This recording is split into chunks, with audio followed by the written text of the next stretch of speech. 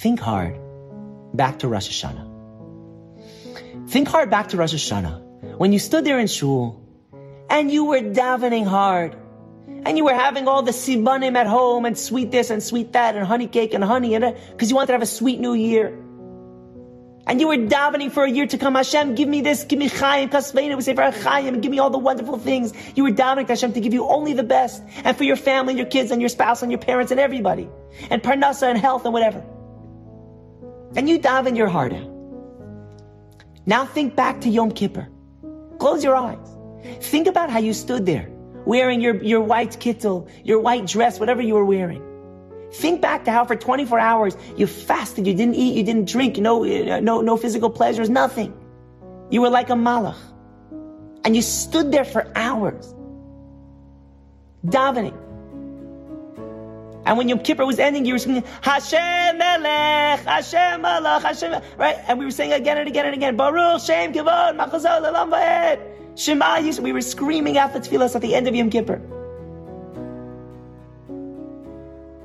And we davened, whether it was for yourself or whether it was for somebody else. Whether you were davening for somebody who is single, whether it's you or someone you know, to finally find their shidduch. Somebody who's struggling with a health issue. Nebuch, they're sick. And you were davening, please Hashem, finally break this decree. Give them a refuah shalema. Help them get better.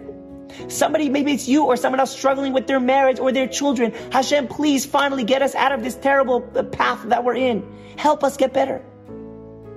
Parnasa, you're struggling in business. Hashem, please finally help us turn things around in our Parnasa.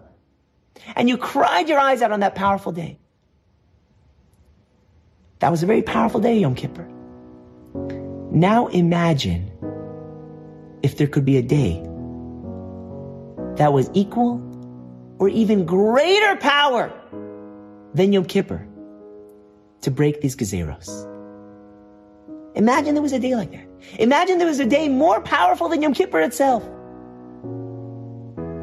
Wouldn't you daven just as hard, if not harder? Wouldn't you cry your eyes out, pour your heart out on such a day? Hashem, to break every decree, to find the shidduch, to fix the marriage, to help with the health. Wouldn't you do it? That's Purim. That's Purim. As a group, as a klal. My hope is that this Purim, whether you do it in a large group or in a small group, wherever you are, whether you're listening live right now or you listen afterwards, but put together, be the person to do it, because no one's going to do it for you. Put together a small group, large group, whatever you want. But get together in a group, even for a few minutes, and daven. Daven for something. Daven for someone. The person who needs your refuah, the person who needs your tefillos to get better, for if the marriage is for yourself, whatever it is. But there are these things that we've been wanting to change for so long, these decrees we've been wanting to end. And now this could be it.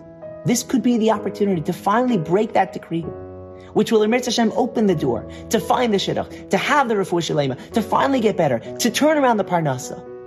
This could be it. But it's in our hands. Get a few people together, get a large group together, to daven for something, to daven for someone, to daven for yourself, but to daven.